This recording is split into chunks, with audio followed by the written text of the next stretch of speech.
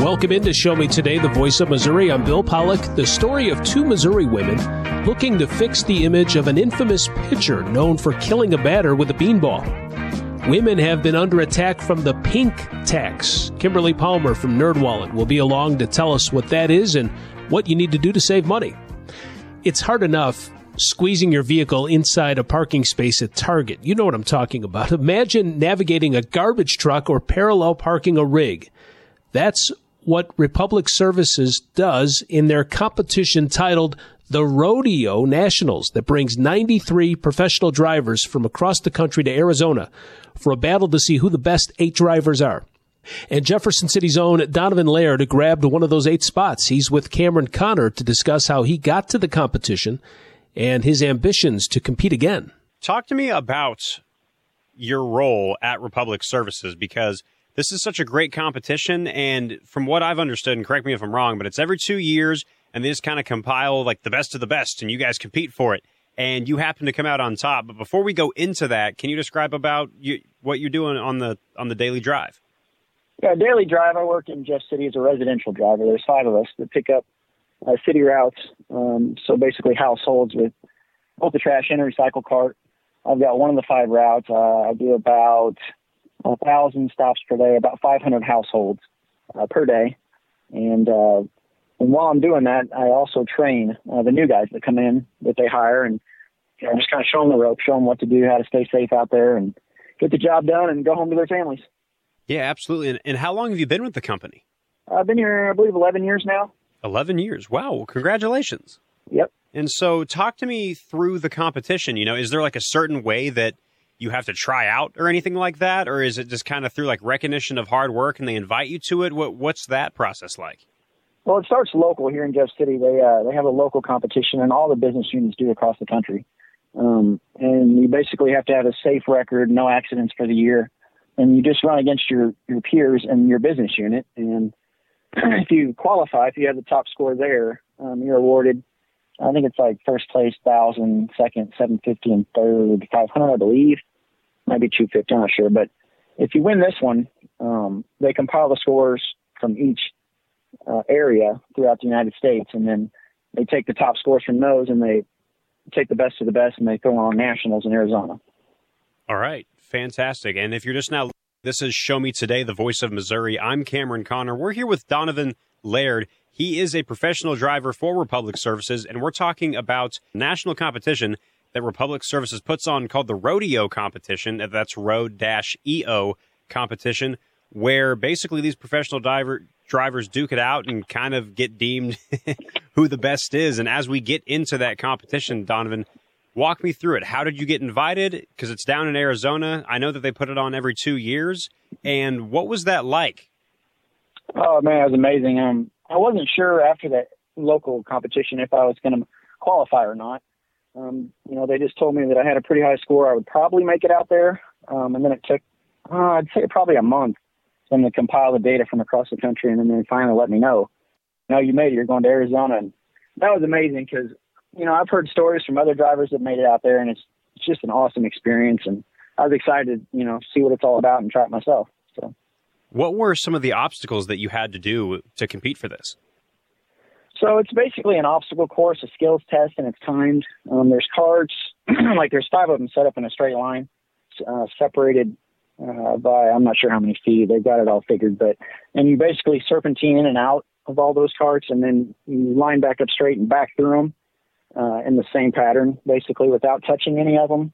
And you're basically trying to do it as fast as you can as well, because if there is an event of a tie, with anyone else, then they take the fastest time is the one that they take as the winner. So, you're trying to rush, but at the same time, you're trying to stay precise. Because, any error, if you hit the cart any direction, you lose 25 or 50 points. It can really affect your overall score at the end.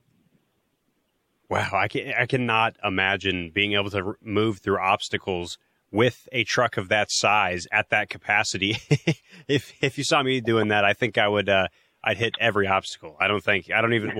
First off, I don't think they'd let me go in the first place or even let me touch one of those large trucks. So that's kudos to you. Yeah. It sounds like such a good time. I'm assuming that's just through years and years and years of repetition and practice that you really have to know your truck, right? Yes, you do. I mean, when you've been driving for a long time, you know the four corners of your truck. You know exactly where it's at. You know how far you can back before you hit things. You know your turning radius. That's a big thing out there. And there's more obstacles than just that one. I think there's 5 or 6 of them total. There's parallel parking, a backing alley, an offset alley, they call it. And all these things are super tight. I mean, you literally have like less than a half inch from hitting a cone on each side of your truck in some of them. And so you just gotta use your mirrors and know, which way to turn and without hitting stuff. I mean, that's basically the gist of it. But over the years, yeah, you learn where the stuff is on your truck and when to stop. Yep. All right, you're officially deemed the gold star of parallel parking, because parallel parking a garbage truck, in my eyes, no way. Couldn't do it. Not even close. I got to give props to you, man. So I also saw that you're one of the 8 finalists. So are you technically in like a subcategory of the final? How exactly does that work? Is it different departments or different categories? How does that work? Yes, there's different trucks, actually. I believe there's 4 different types of trucks. I competed in side load, which is who does residential here in Jeff City. And then there's also front load. Those trucks are the ones that dump over the front and into the bed. And they're mostly commercial. And then we've got rear load trucks, which is our county trucks. They go out and pick up the rural areas, and then roll off. They're the ones that drop containers all around town. And so that's your main 4 categories for trucks. And we've also got the landfill operators, and they drive bulldozers and front end loaders. That's 2 more categories. And then we've got technicians, mechanics, and they have a course set up for them as well, looking for stuff that's wrong with the trucks. And I believe they set 10 different things on those trucks that's wrong. They have to look for them, find them as fast as possible, and the best, whoever gets it done in first place. So you talk about it being a great experience. Expand on that a little bit. How fun was it to basically meet up and compete against people that are a part of your company from all across the country? Oh, it was awesome. I mean, it was neat meeting some guys. I met an awesome guy named Jeff from over by Nashville. I mean, we became great friends. Met some people from Florida, Nevada. I mean, all over the place. It was just cool talking to them and talking about, because, we all drive side loads, but there's different types of side loads. There's auto cars, there's Max, there's Peterbilts. I mean, there's so many different kind of brands. So it was kind of neat comparing what I drive, which is a Mack, compared to some of their trucks and the strength and weaknesses of them and just how they operate. It's just so different. It's cool to talk to them and say, hey, here's what I like about mine. What do you like about yours? So that was neat. Okay, great. And then as far as for the rest of the competition, are you ever, and I know that this just wrapped up in February, I believe, but is there, can you get invited back if you do well again, or is it like a one-time thing for the company and then you're just put in the Republic Services Hall of Fame? How does that work? Yeah, I mean, next year we'll have another competition, but it'll be local only. And then the next year after that, we will have the nationals again. Yeah, I mean, I'm definitely going to try. I don't know which class of truck I'm going to try for yet. So I think it would be cool to maybe compete in front load next year or in 2 years, and try to return up there in a different style of truck. And I think that would be neat. But we'll just have to see how it goes. But yeah, in 2 years, I hopefully can make it back out there. All right. Well, this has been Donovan Laird. He is a professional driver for Republic Services. He is a finalist that won at the Road-EO, so that's Rodeo Road-EO Championship for Republic Services in Arizona. Donovan, once again, congratulations. Thanks for the fun story, and thank you so much for joining us on Show Me Today, the Voice of Missouri. Thank you. Hi, it's Tori DeVito. In every family, small conversations can make a big impact, like when my dad shared his experiences as an alcoholic. Your honesty about that part of your life gave me a sense of integrity that I wanted to uphold in my own life. I wanted you to know, from someone who's been in recovery more than 30 years now, that hard work is what creates success, not alcohol or other drugs. I said it a lot, and I'm glad you took it to heart. Talk, they hear you. For more information, visit underagedrinking.samhsa.gov. Matthew. Huh? Oh, sorry. It's okay. I just need you to listen to me. I know that a lot of times, Mom, it might not seem like I'm listening to you, but I am. I hear you. And what you say really does matter to me.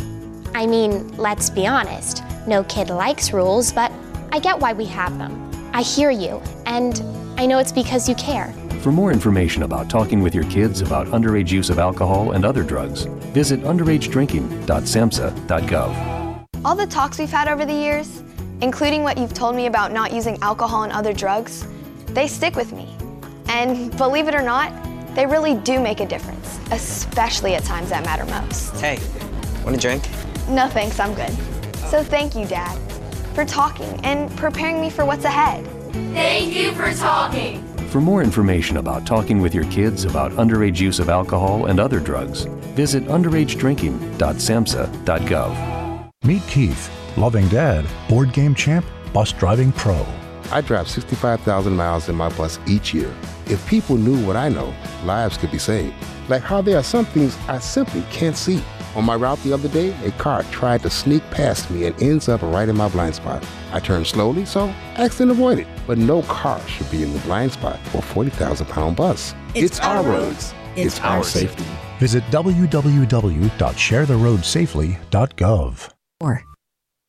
Do you worry about how much someone drinks? Do you feel angry or depressed most of the time? Do you feel neglected or unloved? Do you feel that if the drinker loved you, she or he would stop drinking? If you answered yes to any of these questions, you are not alone. Not everyone trapped by alcohol is an alcoholic. Families and friends are suffering too. Al-Anon and Alateen can help. Call 1-866-200-0223 or visit alanon.org/help. The United States Deputy Sheriff's Association is a national nonprofit and the largest non-governmental provider of services to law enforcement. The USDSA assists city, county, state, and federal agencies with free safety equipment donations and officer survival training, along with cash donations to families of law enforcement officers who perish in the line of duty, college scholarships for the children of law enforcement, a citizen awareness program, and more. For more information on the USDSA and how you can help, visit usdeputy.org. This is Show Me Today, the voice of Missouri. Equal Pay Day was back on March 14th, focusing on the pay gap between men and women. And it's also a reminder that being a woman comes with a higher price tag. And Kimberly Palmer from NerdWallet is here to join us to talk about the latest article that she wrote on how to fight the pink tax amid inflation. Kimberly, nice to visit with you again. Hi, Bill. Thank you for having me. Well, what is this pink tax? Explain it. It is an interesting phenomenon. So basically, products that are aimed at women, and specifically personal care products like lotions and shampoos, they actually cost more. Researchers have found that they cost more on average than similar products marketed toward men. And so what it means is that when you are buying products aimed at women, like your shampoos and lotions, you end up as a woman paying more than your male counterpart. And so it's frustrating to have that extra cost, especially considering the fact that costs are up across the board. And so we're all trying to save money, and this makes it that much harder. Yeah, you know, I can look in our shower right now, and my wife has 3 or 4 bottles to get the job done. I have one. It's a 3-in-1. There's body, there's hair wash. I don't even know what the third thing is. It's in there, but it takes care of it. So it seems like there's even more things that are thrown at that you have to buy as a woman. You have to buy more things to get the same thing accomplished that I need. Exactly. And that's precisely what these researchers found, that when you have products aimed at men, they often are these 2-in-1, 3-in-1 type products, whereas women, we go and buy multiple products, which of course the cost of that adds up so much. Wow. Yeah. I mean, I didn't even think, obviously as a man, I didn't even think of it, look at it that way. So, all right. So you've come up with some tips on how women can battle this pink tax. Your first tip is opt for gender neutral products. Yes. So luckily there are some things we can do to fight back against these extra costs. And the first, it can sound obvious, but basically we don't have to buy these products. And so as a woman, you know, I can go and buy the 3-in-1 product instead, or opt for the gender neutral products. There's nothing about being a woman that says we have to buy, you know, the women marketed products that have scents like lavender. I mean, just by buying the lavender scents versus the pine scents aimed at men, you're going to end up paying more. And so being a little bit, flexible about the products we're buying, and perhaps opting for those 3-in-1 or gender neutral products, that can save us significant amounts of money. Yeah. And are those 3-in-1s, I mean, do they get the job done for women just as well as all the other fancy named brand and scents and all that? That is such a controversial question because, of course, it depends so much. And as a woman myself with long hair, I need that, specific conditioner. Yeah. So I think it really depends on the person. But there are certainly some things you can do to scale back, maybe simplify your routine, or even just go for the scent that isn't marketed to women. If you can be flexible just on the scent alone, that can save money. Yeah. I always laugh. My wife, every time she goes to get her hair done, she comes back with a new bottle of conditioner. I'm like, what was wrong with the last one you had? Oh, no, this one will be better. They say this one's better. It's like, oh. I can relate to that. Yeah, yep, yes. Exactly. And then the devil is always in the details. You say, study the fine print.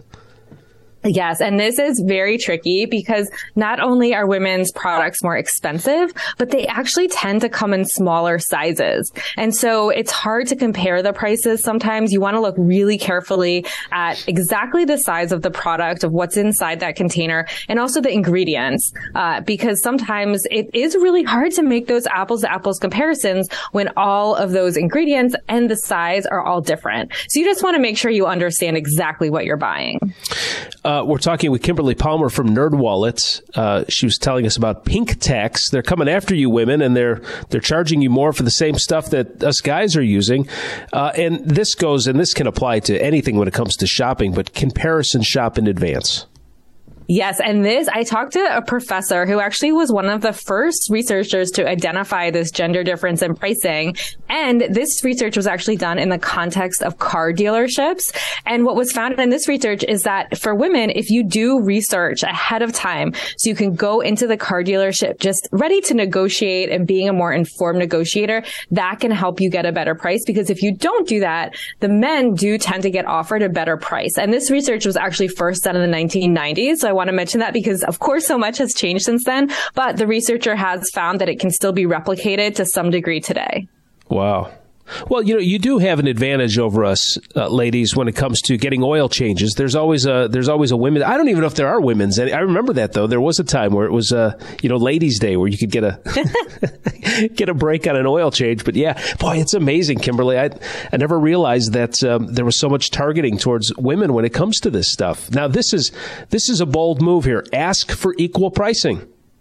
This one is really interesting, and you have to be assertive when it comes to this. But if you are going into a dry cleaners, for example, and you see that the women's shirts are marked up for dry cleaning, sometimes triple the price of men's shirts. And there's all sorts of reasons behind that potentially. But basically, if you have a simple shirt, like an Oxford shirt that you need cleaned as a woman, you can ask for the men's pricing. And so you do have to be, assertive, and it does depend on exactly what you are asking for. And sometimes the women's products do cost more at a dry cleaner. So this doesn't apply all the time, but I still think it's worth asking. So that's a really good tip. And then even with haircuts, I mean, we've all seen that when you go to get a haircut, often the women's prices are so much higher than the men's. And, women's hair maybe can be a little bit more complicated, of course. But if you are someone with a simpler haircut or short hair and you can ask for that men's pricing, there's no reason not to. And you could end up saving yourself a lot of money. Yeah, that's a great piece of advice. It's just sad, though, that you have to do that, though, It is. Yeah. It is. And I think it's all about being aware and just making sure you're not caught off guard so you can go in and be mentally prepared to maybe make these requests or negotiate a little bit on your behalf. We're talking about the pink tax, and Kimberly Palmer from NerdWallet has her article out, How to Fight the Pink Tax Amid Inflation. And then you say, know your rights. Well, in California and New York, there are actually laws against gender-based pricing. And so if you live in one of those two states or you're visiting one of those two states and you notice a difference in pricing based on gender, you can actually report those violations to the Departments of Consumer Protection in those states. And then, it's actually illegal. So they're not allowed to do it. This is something we've seen pop up over the last few years in these states, possibly spreading to other states because other states have actually proposed similar legislation. So it's something to keep your eye on just as we move forward and thinking about these gender differences. Well, that may not apply to here in Missouri, but one final thing that you can do is prioritize your savings. It's so important as a woman to prioritize your savings. And that is partly because, women are expected to live longer than men. We have to really build up our retirement savings and think long term. And so I think it's so important just to pay attention to these differences in everyday prices and how they add up so we can always remember to prioritize putting some money aside for the future. I'm going to give you a tip, Kimberly. I don't know if you know about this, but someone that my wife works with showed me about this because I like to use lotions. I like to go to Bath and Body Works. And so you get through the tube and all of a sudden it's like, gosh, I'm out of lotion already. This woman said, cut the bottle near the spout where it comes out. Cut like 3/4 of your bottle off, and you'll be amazed at how much lotion is still in there that you can't reach when you try to squeeze it out, but it's still in there. You can just put it into a plastic bag and save it. That is a great tip. Yeah. Thank you. Yeah. So maybe for women out there, kind of help you because I know your lotion is going to be a lot more expensive. So yeah, I do that. I get down to the end of mine and I'm always lathering myself up too. The lotion that I go through, my wife says, "What are you eating it?" But so she found out that tip, so I wanted to pass that along. So yeah, anything to kind of help you out here with this pink tax. This is crazy. I love it. Yeah. I'm going to try that tip. Thank you. Yeah, absolutely. Well, Kimberly Palmer, you're the one that always supplies the great money tips for us from NerdWallet. Where can we find your stuff? Thank you. I'm at Twitter at Kimberly Palmer and then at nerdwallet.com. All right. Always great to visit. Thank you. We'll talk to you again next month. Thanks so much. This is Show Me Today, the voice of Missouri. Meet Ed, movie buff, animal lover, safe driver. 5 years of driving an ambulance teaches you a thing or two. If people knew what I know, lives could be saved. When I see a car trying to rush past a turning bus, I get concerned. You see, when big vehicles turn right, they have to swing wide to make the turn. And that's a lesson you don't want to learn the hard way. When trucks and buses turn, let's you and I wait. It's our roads. It's our safety. Visit www.sharetheroadsafely.gov. If you're talking, they will hear you. Why are we getting killed like this? Kyle's not here. Got caught drinking beer in the park a couple of nights ago. Really? Yeah. 0 tolerance. He's out for the season. Harsh. Hey, he knew not to drink. We've made that clear to all of our kids, right? No, not really. Bill, if we don't tell them what we expect and why they shouldn't drink, how are they going to know? Talk. They hear you. For more information, visit underagedrinking.samhsa.gov. You try. All the talks we've had over the years, including what you've told me about not using alcohol and other drugs, they stick with me. And believe it or not, they really do make a difference, especially at times that matter most. Hey, want a drink? No thanks, I'm good. So thank you, Dad, for talking and preparing me for what's ahead. Thank you for talking. For more information about talking with your kids about underage use of alcohol and other drugs, visit underagedrinking.samhsa.gov. Hi, it's Tori DeVito. In every family, small conversations can make a big impact, like when my dad shared his experiences as an alcoholic. Your honesty about that part of your life gave me a sense of integrity that I wanted to uphold in my own life. I wanted you to know from someone who's been in recovery more than 30 years now that hard work is what creates success, not alcohol or other drugs. I said it a lot, and I'm glad you took it to heart. Talk. They hear you. For more information, visit underagedrinking.samhsa.gov. When it comes to vaping, the truth can get clouded. So let's make it clear. Vaping is not safe for kids, teens, or young adults. It's just not. Because vaping can put microscopic particles into your lungs. And dangerous things like metals and volatile organic compounds into your body. And nicotine, the same highly addictive substance found in regular cigarettes. Nicotine can harm a person's brain development through their mid-20s. Affecting learning, memory, attention, and impulse control, and priming the brain for other addictions. Vaping products also come in kid-friendly flavors that can make them appealing to youth. And many kids also use other drugs, like marijuana, in vaping devices. With appealing flavors, high nicotine levels, and lots of promotion on social media, many kids think vaping is harmless, but it's not. So talk to your kids about the risks of vaping, because when you talk, they hear you. For more information, visit underagedrinking.samhsa.gov. Email from school about the incident today. Scary. Tell me about it. Did you have any idea that was going on? None. I mean, you saw Derek at the game last night, too. Did you have a clue? No, but teachers like me, parents, we don't always know as much as you guys do. Kids hear first about what's going on with other kids. Half the time, it's rumors.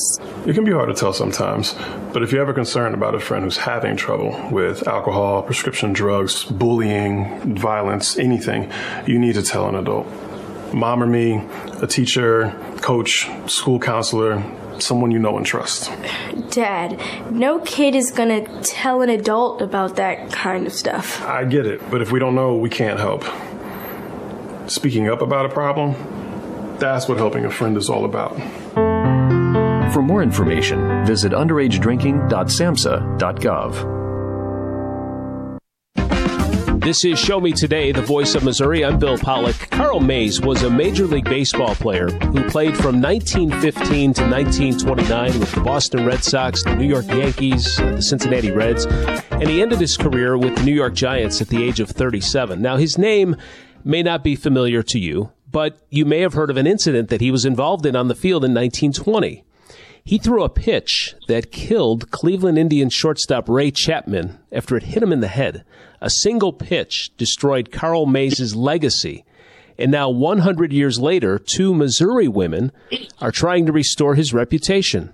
And they're here joining us on Show Me Today. Ann Duckworth, who's a member of the Mansfield Area Historical Society and Museum, and board member Kathy Short. Ann and Kathy, thank you for joining us.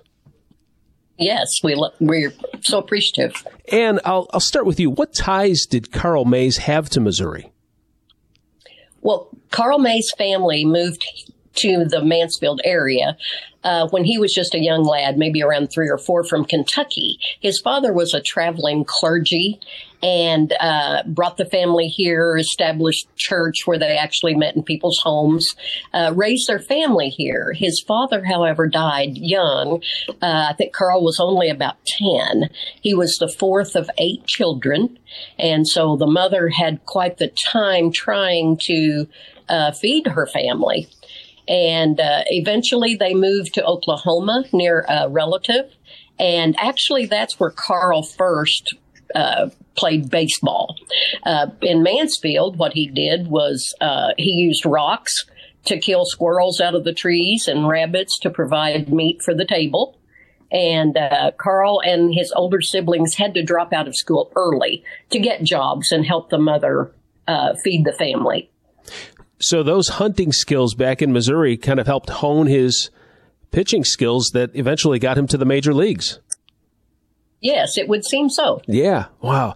So tell me why you're such a big, I don't know if fan is the word, but what drew your interest to Carl Mays? Well, I'd always heard my elders talk about Carl Mays, the baseball pitcher, the old pitcher, they called him. I had an old man that lived next door to me that lived alone, and I used to cook cornbread for him every night for supper. And he'd tell me stories that he knew the old pitcher. So I'd always heard of Carl Mays. It actually was a writing exercise I was doing with a group in Ava, and we were to pick out a character and do a story. I came to Mansfield, which is my hometown, and met with the newspaper editor, and he got me out the leather-bound book from 1920 when the pitch occurred. 1971 when Carl passed away, and the article there. Yeah. So I knew right away, okay, this is the story that I want to dig into. I want to know more about the old pitcher. That's Ann Duckworth. She's with the Mansfield Area Historical Society and Museum, and Kathy Short, a board member. She'll be on here in a moment. And, so the way I understand the story, Ann, was that Carl had suffered an injury and then had to learn to throw underhand, or what they call a submarine style, which wasn't very common back then. But that kind of made a name for him, just the way that he pitched. It did. It earned him the nickname Sub, and he and a few others were grandfathered in with the submarine style when it was later chosen that it would not be permitted anymore. But they were grandfathered in and able to use that. The pitcher sometimes described him as it looked like an octopus out on the mound, and it was hard to just judge just where the ball was coming from and what to expect. And you see some submarine pitchers, Dan Quisenberry of the Kansas City Royals. It was a famous underarm type of thrower. Carl, this is really an odd situation because back then, they didn't wear helmets. Batters didn't wear helmets, and it wasn't uncommon for players to get hit in the head. And from what I had read, and at least from tales, sometimes guys would bounce right back up, and there were other pitchers that threw harder than him. But this just caught Chapman in the right place. And after Chapman died, Carl Mays kind of became public enemy number one in terms of baseball circles, didn't he? Yes, he did. Carl actually went before the assistant district attorney in New York the following day or two and was exonerated of all blame. But the public court and certainly the baseball players did not feel that way. And there were some who said they were going to refuse to play the Yankees on games they pitched him. There were some that just said they were going to refuse to play the Yankees. He carried that reputation for most of his life then, didn't he? Yes, he did. And we feel that that is probably the greatest thing that has kept him out of the Hall of Fame in Cooperstown, which, by the way, his baseball glove, the only one he ever used in the 15 years given to him by his uncle, is on display or can be viewed at Cooperstown. That's Ann Duckworth, a member of the Mansfield Area Historical Society and Museum. And I want to bring in Kathy Short, a board member of the museum. Kathy, what's the display like with Carl Mays, and what's the hopes of having this display and sharing and maybe teaching a part of history that old baseball fans may not realize about Carl Mays? Well, I think one of the most interesting things that is tied to the display is since Carl went into the Missouri Sports Hall of Fame in 2009, we actually have people come to our museum that are there just to see the Carl Mays display. They have come to Mansfield, which is out of the way of many other places, and they are there just to see about Carl's career and his life. So many of us in the area, just like Ann said, our grandfathers were friends of Carl's. Mine definitely were. My husband's grandfather played on the Mansfield Grays, which was the team that Carl brought the old Yankee uniforms home so they could wear them, so they would have matching uniforms. We have one of those old Yankee uniforms on display, and we also have an old Giants uniform on display in the museum, as well as many other pictures and artifacts that have been loaned and or donated to us by various members of the Mays family. So the display has grown from one small display case to two very large display cases. Kathy, Ann had mentioned that he was born in Kentucky and then moved to Missouri, but then ended up going to Oklahoma, where he really started taking up baseball. But what drew him back to the Mansfield area, though? I think Mansfield was always home to him. His mother did move back here, and with his first World Series winning money, he built her a very elaborate in a place called Prairie Hollow, which is about, I don't know how many miles south of Mansfield, about 9 miles, we would say. And it's a very isolated area. So this home was quite prominent amongst the smaller frame farm homes of most of the farmers. Also, Carl loved to hunt and fish. And of course, Mansfield in our area is right on the Gasconade River and Bryant Creek. So there are many and ample opportunities for both hunting and fishing. And one of the stories that great-nephew, Terry Buchanan has told us before that we love is he said every time Uncle Carl would come home to see us, he would bring his waders, his fish waders with him, and they would be full of baseballs, and he would give them out to anybody who wanted them. especially the children. And I think Carl always had a very soft spot in his heart for children, because with his neighbors, the Blankenships that lived just down the road from them, they would take old cotton mattresses and draw bullseyes on them. And Carl would tie those between two fence posts, and that's how he taught the area children how to pitch.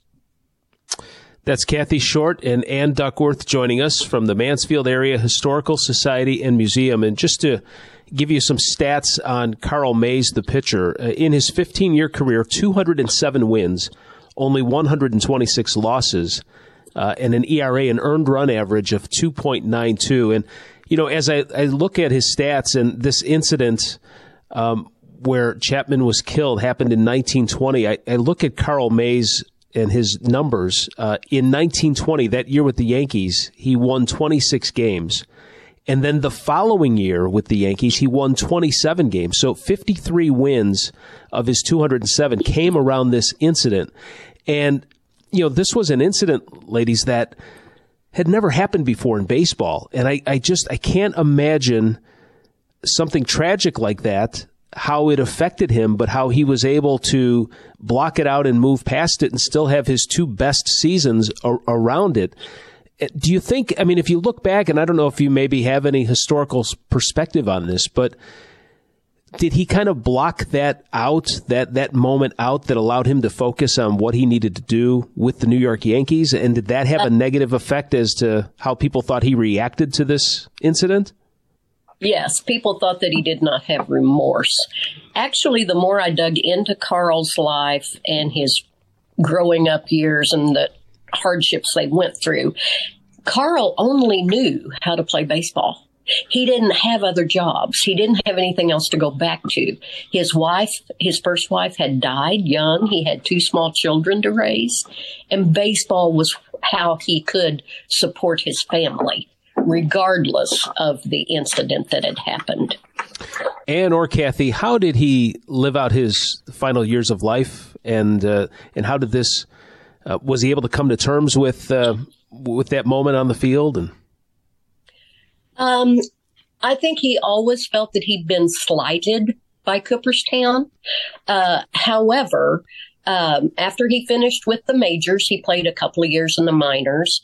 He then was hired by, of all teams, the Cleveland Indians as a baseball scout. Wow. And he worked hand in hand with Joey Sewell, who was also a baseball scout for Cleveland. Now, Sewell is the shortstop that came in after the Chapman incident. Oh, I think that says a lot about the Cleveland organization and how they felt about the incident. Yeah, that's fascinating. That's fascinating.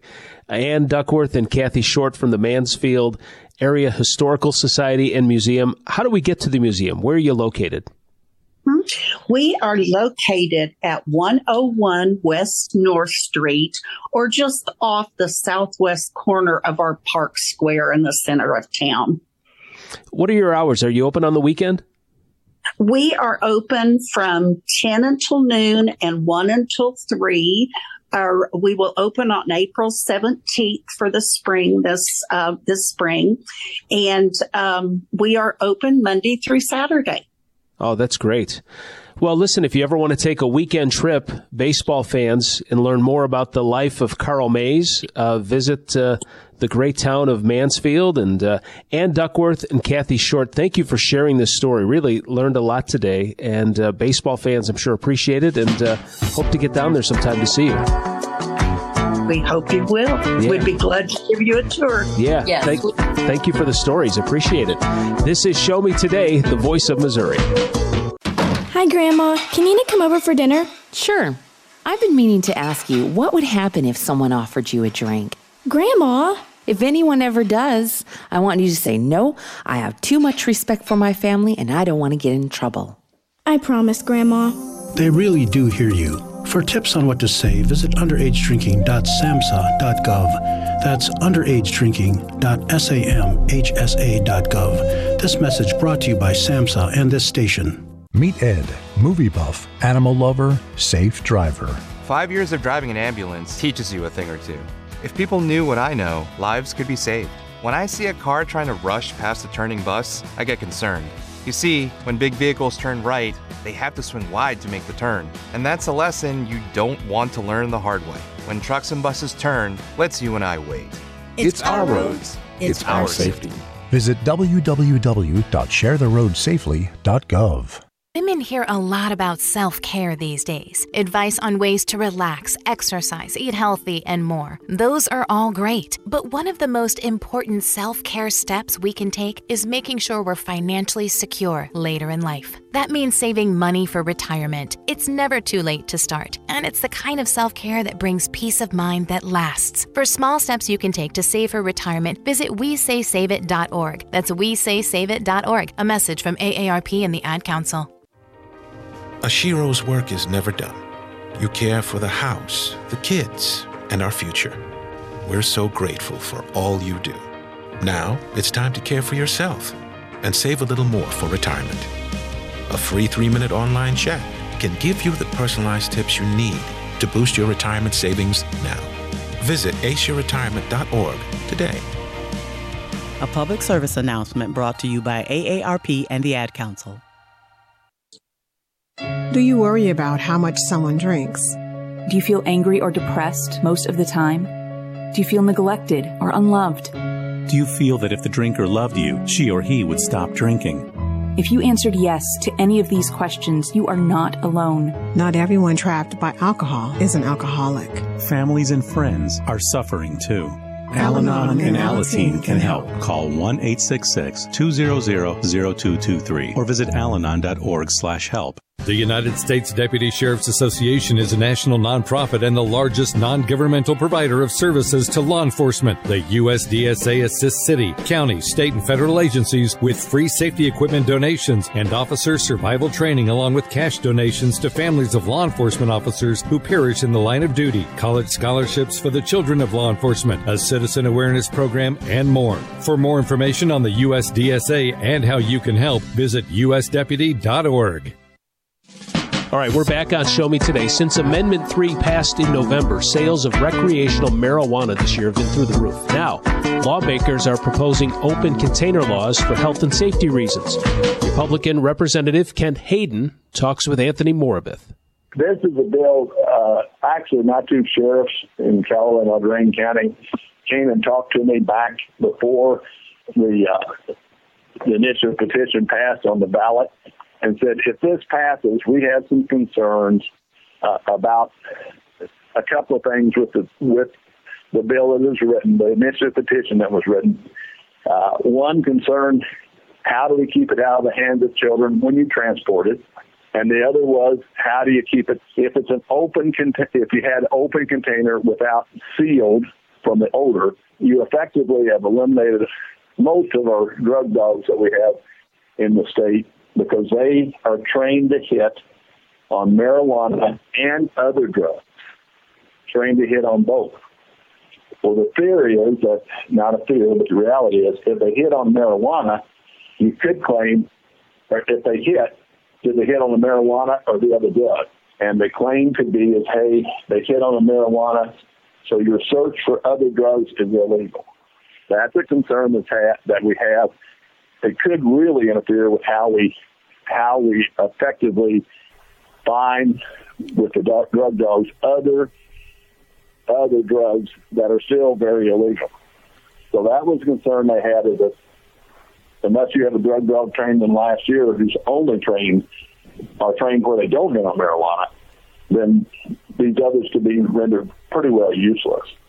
And, it does raise an interesting case, because normally a constitutional amendment would be over 1 or 2 pages, and then the legislatures would regulate based upon the constitutional amendment with laws. This is 37.5 or 39 pages, very, very long, and it was actually designed to legislate as well as to constitutional change. It looks so. Your bill aims to prevent both intoxicated drivers and child poisoning. So would this bill help and impact those issues? That's the intent, is that we reduce, the bill, the amendment says you can't openly smoke in a car and drive. But, what about transport?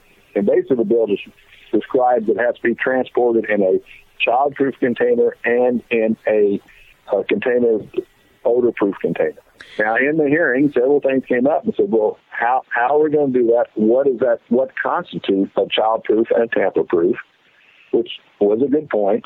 After the hearing, several people brought up and said, well, if we would have the marijuana distributors basically sell it in a odor-proof and a child tamper-proof, that would help take care of part of the problem that we're looking at. Now, again, we have to get that done. We're talking with Republican Representative Kent Hayden of Mexico, Missouri here on Show Me Today, talking about his proposed open container law for marijuana. Is obviously is in the wake of the fact that now in March of 2023, at the time of this recording, marijuana is now recreationally legal. And one thing that immediately crossed my mind is if you go to some of these cannabis/pot shops, let's use an example here, say edibles. They already come in a container. So in a situation like this, you're talking with something that isn't necessarily in a container, like just open buds or things like that. Yes, that would be true. And again, that container that already comes in it would have to be childproof and, odor-proof, which they may well be.